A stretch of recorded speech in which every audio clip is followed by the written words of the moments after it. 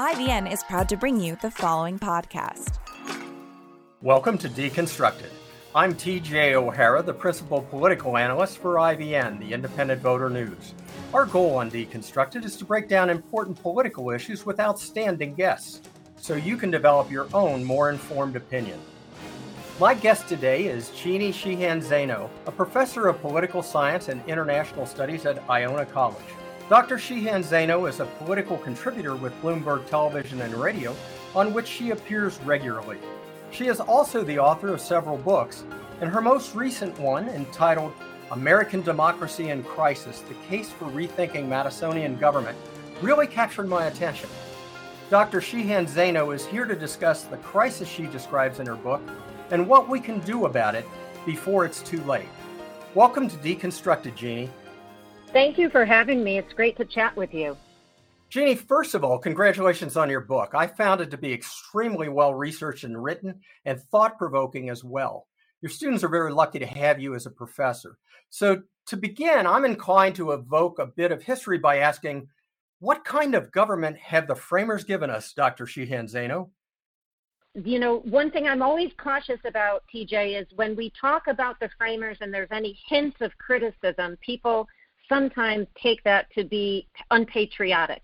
And that's absolutely not the case. The framers understood that what they were doing was far from perfect. And so I want to say that straight out because that's often an issue that arises. But I think the government that they gave us was the best they could do under the conditions they were working with at the time. And it was a republic. It was a democratic republic. But it was a particular type of republic designed to focus almost primarily and singularly on protection of liberty. And for that reason, we live today with some of the elements of politics that some of us may not like as much. So that's what I think they were giving us, and there are benefits to it, but there's also some drawbacks that we very much live with today. So as I alluded to Franklin's "a republic if you can keep it" comment when we started, he also had a comment about more of a pure democracy, saying it's two wolves and a lamb voting on what to have for lunch. So I take it that they were firmly entrenched in some nuance of a democracy, as you refer to it, a constitutional democracy. What are the challenges that they ran into in trying that delicate balance? Well, I'm so glad you describe it as a balance because they absolutely were walking a tightrope in many, many ways as they gathered in Philadelphia. And we know a lot of the compromises that they made, some of which are deplorable by any stretch of the imagination, and most notably the 3/5 compromise, or the disenfranchisement of vast majorities of the population. But other things that they did and other tightropes that they were walking don't get as much attention. And for those reasons, I describe those as even more insidious. Because the ramifications of those, and they are mostly in my mind structural choices that the framers made, the ramifications of those are much more prevalent in our lives, or very prevalent in our lives today, and yet we don't talk about them too much. And that, to me, is the problem. I spend a lot of my time following what is going on in Washington, D.C. This summer in particular, it's been all about COVID and infrastructure. And we are now from infrastructure summer to infrastructure fall, maybe soon to be infrastructure winter, and we still do not have a bill passed, and who knows if and when one will get passed. That's a result of decisions the framers made at the founding, not as much as we talk about in the media, the people in Washington, but the structure in which they are operating, and that's really what my focus is on. Is that part of the partition of powers that Madison referred to in Federalist 51? He mentioned that it was essential to preserve liberty. Is it the partition of power that's causing the problem? It absolutely is. If you just take a step back, the framers were committed to a form of democracy, and as we talked about, they decided on a republic in which you elect representatives. But they were very, very intent on protection of liberty. That was their goal. And following Montesquieu, they said the best way to protect liberty, which is freedom from government, is to divide power as much as possible. I sometimes describe the framers as Montesquieu on steroids because they not only separated powers, which is what he recommended in Spirit of the Laws, but they created other massive amounts of division of power. Bicameralism, right, is a key one. Federalism is another one. So they divided power to ensure their liberties and freedoms from government, and that is noteworthy and it's important. But when you divide power so much, what you do is you make it difficult to get things done, which is the position we find ourselves in today, as I mentioned, something like infrastructure. What type of specific problems arise from that partitioning? Well, the specific problems have to do with responsiveness to the majority will, is one example of what is pushed over by the wayside, if you will, once you are so intently focused on protection of liberty. It's hard to be responsive to the majority when you can't form a majority. And that's what our framers created with this system. I talk about legs of a stool. They were so intent on one leg, which was protection of liberty, which again is something we should all applaud. But in doing so, they didn't give as much attention to other requirements of a democratic state. One is responsiveness to the majority. Democracies should be responsive to the majority, and yet when you divide power so much, you give minorities an outsized voice in the system. So one example I use all the time, I was born in Connecticut, and Connecticut was where we all experienced Sandy Hook Elementary School. 20 of these 5- and 6-year-olds being slaughtered in their schoolroom. And I remember talking on the air after that. We couldn't imagine that we wouldn't get gun reform legislation out of Congress after that. And yet, almost a decade beyond Sandy Hook, there is no federal legislation on gun control, common sense gun control, supported by many gun owners and Second Amendment rights advocates, even though it is supported by 75% to 80% of Americans. What has happened is in our system so divided, minorities, and I mean political minorities, get an outsized voice in what does and doesn't happen. And gun control is just one of many examples of this repeating itself throughout our modern history. I think gun control is an excellent example, but you could name almost any crisis that we have in this country. I put immigration on the table, homelessness, opioid abuse, systemic racism. All of those things have been issues that have confronted this country for decades. So my question, other than looking at it from a structural standpoint, why aren't the powers that be taking the responsibility and being held accountable, in effect, for actually addressing the issue? Because otherwise it comes across from an outside perspective that they prefer to maintain the issue for political reasons rather than fix the problem. Yeah, and it's such an important question because I do think, we don't want to absolve, or I don't want to absolve any individual public official, elected official, leader of their responsibilities. And my sense doing this work for a long time is that we tend to, and I mean in academia, in the media, and elsewhere, focus an awful lot on individuals in office. And I think that's important, and it's fine, and it's deserved. What I try to do is to say, you may like or not like Donald Trump, you may like or not like Joe Biden, but the reality is, as you just mentioned, almost no matter who is in office, whatever their positive or negative attributes, the same thing seems to happen. And so to me, we have to look at the structure to explain that. I don't want to say it explains it in whole, and I don't want to reductionize it to this is the be-all, end-all explanation. But it is critically important.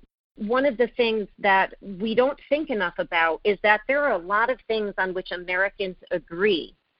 And we often hear in this country about polarization, particularly in the last few years, and there's a good deal of it. But the reality is there's a good deal of things on which the majority of Americans, vast majorities, agree on. And the question should be, why aren't we making progress on those things? And the answer has to do with the structure of our system, which is designed to divide power so much that really the only way in the modern era we make progress is when things get to a crisis point.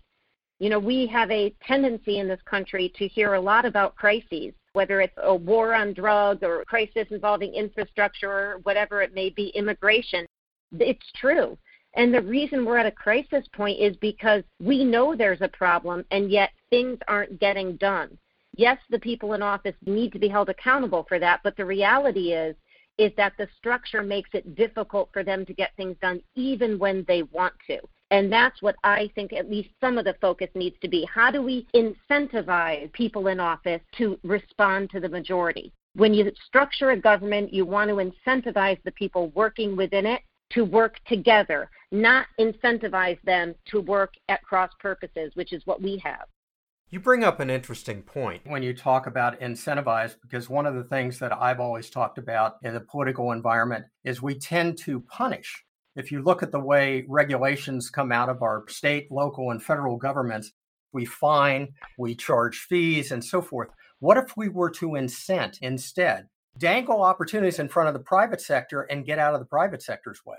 Well, that's right. And, I think the private sector is incredibly important. The nonprofit sector, incredibly important. Tocqueville talked a lot about our religious institutions, incredibly important to helping us move forward in a sound way. And I absolutely agree with you. My view has always been that you need the structure. The structure is the rules of the game. That gives people the guideposts by which they maneuver through the game. And our structure incentivizes people, for the most part, not to come together too easily to resolve problems. And again, the reason for that is because the framers were very, very concerned that if government got involved in the way, it would limit their freedoms. And that's a real concern, and they were right about that. But when it comes to the point that the government can't do basic things that the public needs and demands in the 21st century, what was at one point a benefit becomes a problem, and we need to at least talk about it and think about how to make it better. And the framers themselves said, we're giving you this Constitution. It's not perfect. You should think about it, and hence they gave us an amendment process to work with if we needed to change it. Well, Jeanne, we're going to take a quick break and talk more about American democracy in crisis when we come back. Looking for an insider's perspective? Join IVN's principal political analyst, Dr. T.J. O'Hara, as he deconstructs America's most pressing issues with notable guests from across the political spectrum. Subscribe to Deconstructed for fresh perspectives and no partisan spin. Welcome back. My guest today is Dr. Jeanne Sheehan Zaino, professor of political science and international studies at Iona College, and author of the compelling book, American Democracy in Crisis, The Case for Rethinking Madisonian Government. Jeanne, we've talked generally about the government and the way it's structured, but let's be more specific about what's broken. How would you define the systematic problems you address in your book? When I think about the systematic or the structural problems, what we're talking about, quite basically is how the system was designed and what the purpose or the goal, if you will, of the system was. One of the people I mention a lot in lectures and also in the book is management guru Peter Drucker. And in the context of business organizations, he often would say, when an organization of any type is floundering in a sense of malaise or crisis, it's time to look back at the assumptions on which the organization was built and to see if those still make sense today. And I think the same thing is true with our government system. We need to look at not just the structure, but what were the assumptions or the purpose which guided the design. And after you understand that, you not only have a really good sense as to what the framers had in mind and what they were doing, but what the outcomes may be and whether, in fact, this design and purpose still suits us today. And so as you look back at the framers, it's very clear that the purpose was protection of liberty, the design was division of power, and the outcome of that is it's hard to, what they sometimes refer to as, form a government or get things done. Now, if you are okay with that, then you're perfectly fine with the structure as it is. But if you are looking at issues from healthcare to infrastructure to gun control to immigration and everything in between, and asking yourself why at this very moment we're almost on the brink of a credit default in this country, then maybe you want to think about how can we restructure or tweak this system so that we change and think about changing the purpose of our government. And to me, I think that's what we don't talk enough about. What was the purpose in 1787, and do we still agree with that purpose today? Most Americans don't sit around asking ourselves that, understandably so, because we have lives. But when we sit back and think about it, we may think the purpose is something beyond protection of liberty or something in addition to that. And if that's the case, if it's, for instance, addressing critical issues, if it's creating good citizens, whatever the purpose may be, then you need to redesign the system accordingly. Well, you're an outstanding political scientist, so I pose this question to you as a political scientist. If we took a poll, which do you think would rank higher, liberty or a government's responsiveness, effectiveness, and accountability?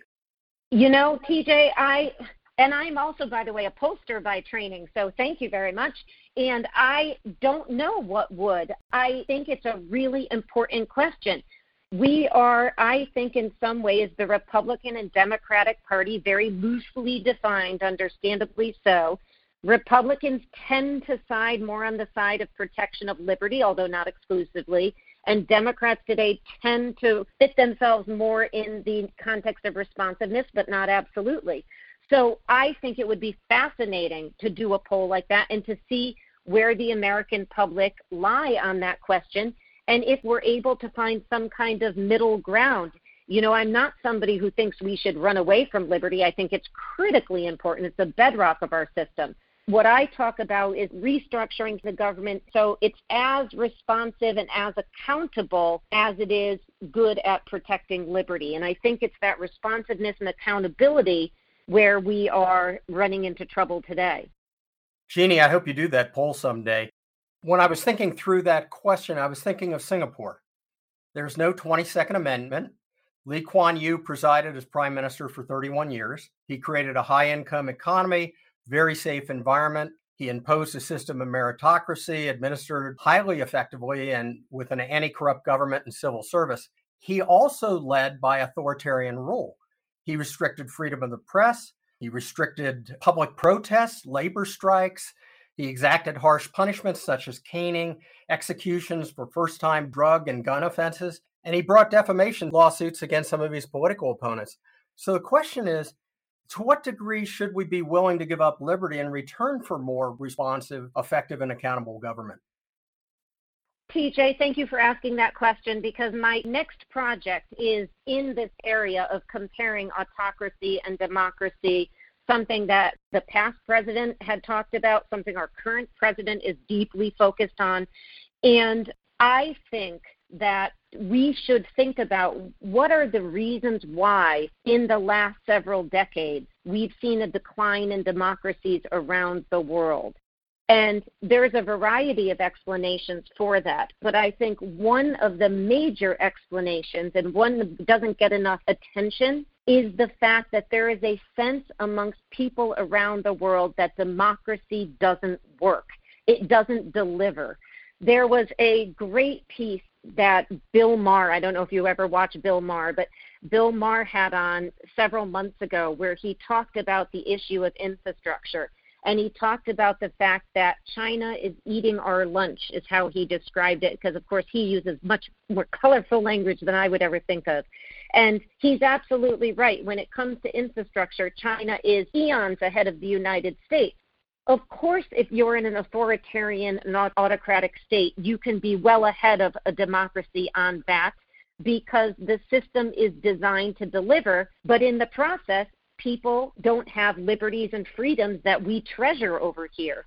So my long-winded answer to the question is that I fear that if we don't show, as our president talks about, that democracy can deliver on key issues that many people agree with, people will look elsewhere for somebody else to deliver on it, and that'll often be in the direction of autocracy and authoritarianism. I think that bottom line is governments must exercise some modicum of power. It should be limited. It should be designed to protect our freedoms and liberties. But when we are in the throes of a problem where children are being slaughtered in their classroom, or our bridges and tunnels are falling apart, or we don't have broadband, or people are coming through the border, or many millions don't have health care, You can't have it be 100 years without the government being able to address those challenges. Because when it gets to that point, people turn away and they look for other solutions. And that is, in my mind, what some Americans even, but people around the world have done of recent, is they're looking for some kind of savior who is often authoritarian in nature to come and right the ship. And I think that is an incredibly dangerous prospect. So is it the structure or is it the quality of people we attract to run? I have a theory that we have parties that would prefer followers rather than leaders. They want somebody who's willing to sacrifice his or her objective opinion and ability to lead independently in return for the massive amount of cash and the infrastructure that's required to actually win elections. So there's a tendency, if you actually look at the individuals, we tend to attract people who are narcissistic, for example, and it's incredibly important to them to win, and they're willing to sacrifice that independent leadership. So is it a personal problem that we're just attracting the wrong people and tolerating it by putting them back in office time after time after time? Or is the system itself that forces that?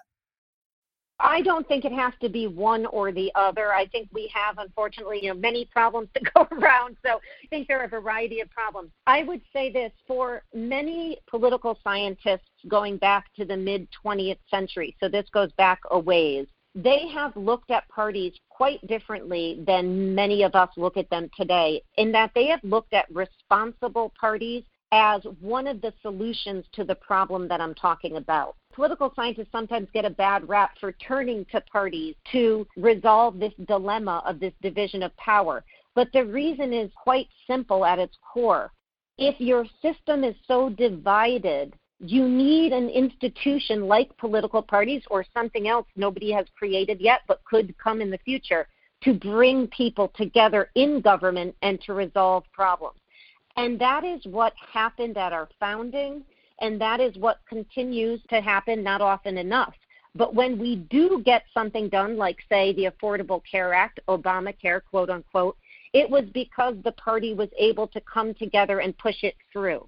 And one of the oddities of our system is that the framers railed against political parties, and rightly so. They found them corrupt and full of people who were up to no good. And you look at Washington's farewell address or Federalist 10, and you could see the signs of it all over. And yet, what did they do the minute the government was formed? They found themselves forming into political parties. And the reason was because when they wanted to get something done, in that case, much of it having to do with the treasury of the country, they realized if we don't join together in some kind of coalition, we're not going to get anything done. And, of course, that was when we had 13 states. We now have 50 states, 535 members of Congress. So to get things done, political parties are seen by many political scientists as a solution when they are responsible. And that's a whole nother issue, making them responsible.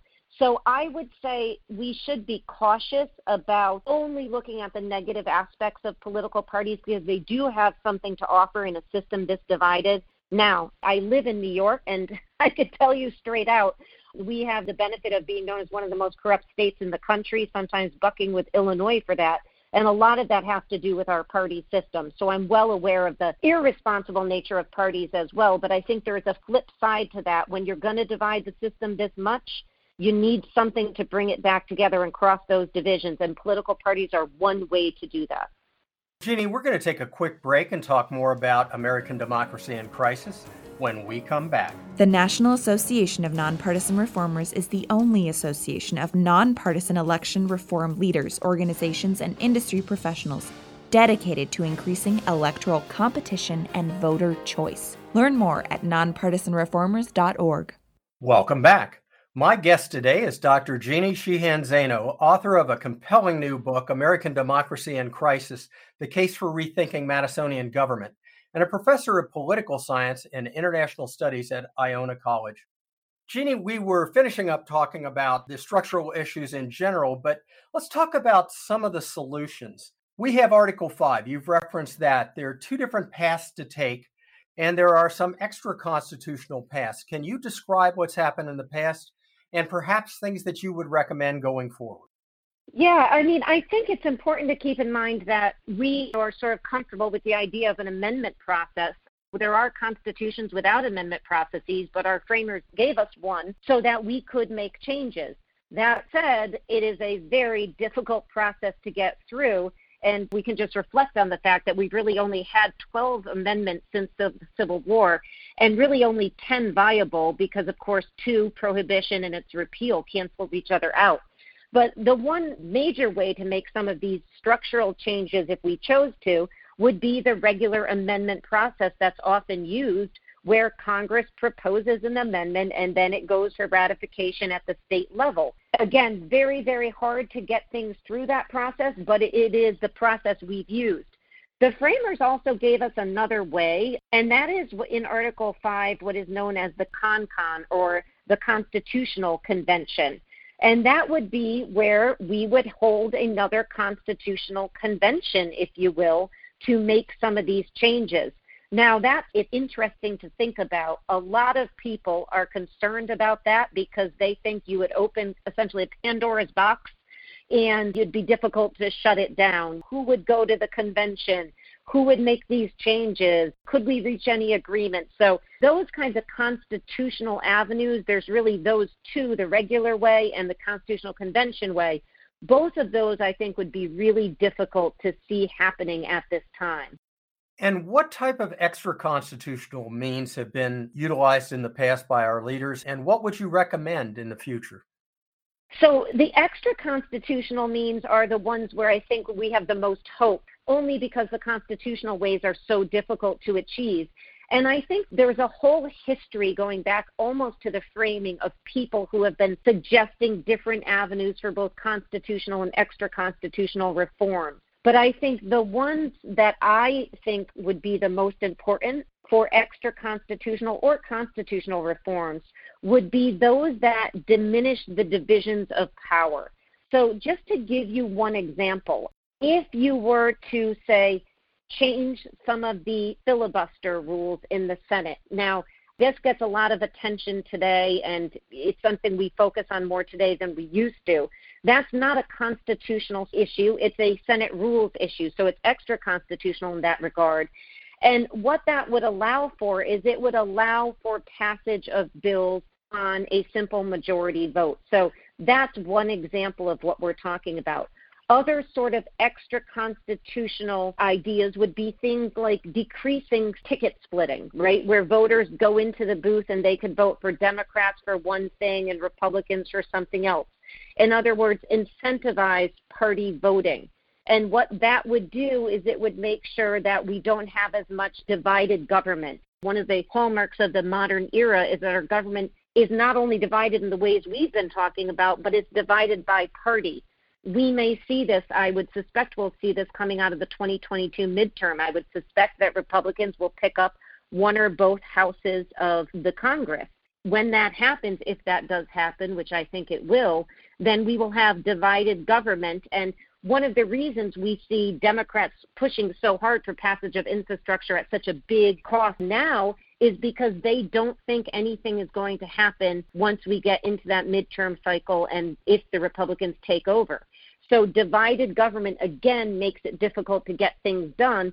And there are ways that you could reform the system to decrease split ticket voting, as we call it, and incentivize party voting. So those are some of the sort of extra constitutional avenues that you could take. You could take constitutional avenues like allowing the president to select half or a third of his cabinet from the Senate. And what that would do would incentivize Senate members to work with the White House. In other words, bridge the division between the executive and the legislative branch. So there's a whole history of ideas, and I could really say no shortage of ideas about how to reduce these divisions, but it's getting the political will together to think about these issues and make these changes that has proven so difficult for the last 200 plus years. Well, Jeanne, you do an excellent job in the book of listing a number of those types of opportunities and things to look at. And one of the things I appreciated, you didn't try and force any of those issues. You just provided them factually and allow people to reach their own informed decision. So I thought that was a very appropriate approach, and I thank you for doing that because that is not the norm.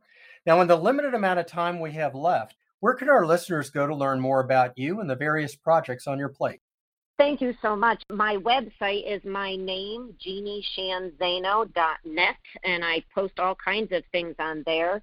And they can also follow me on Twitter at Jeanne Zaino, although I will confess I am not the best at social media, so I need to get better at that, TJ. And that's one thing I'm going to try to do as I try to get this message out. Well, Dr. Jeanne Sheehan Zaino, it's been a pleasure to have you on the show and to have the opportunity to discuss your most recent book, American Democracy in Crisis, The Case for Rethinking Madisonian Government. Everyone, and I mean everyone, should read your book.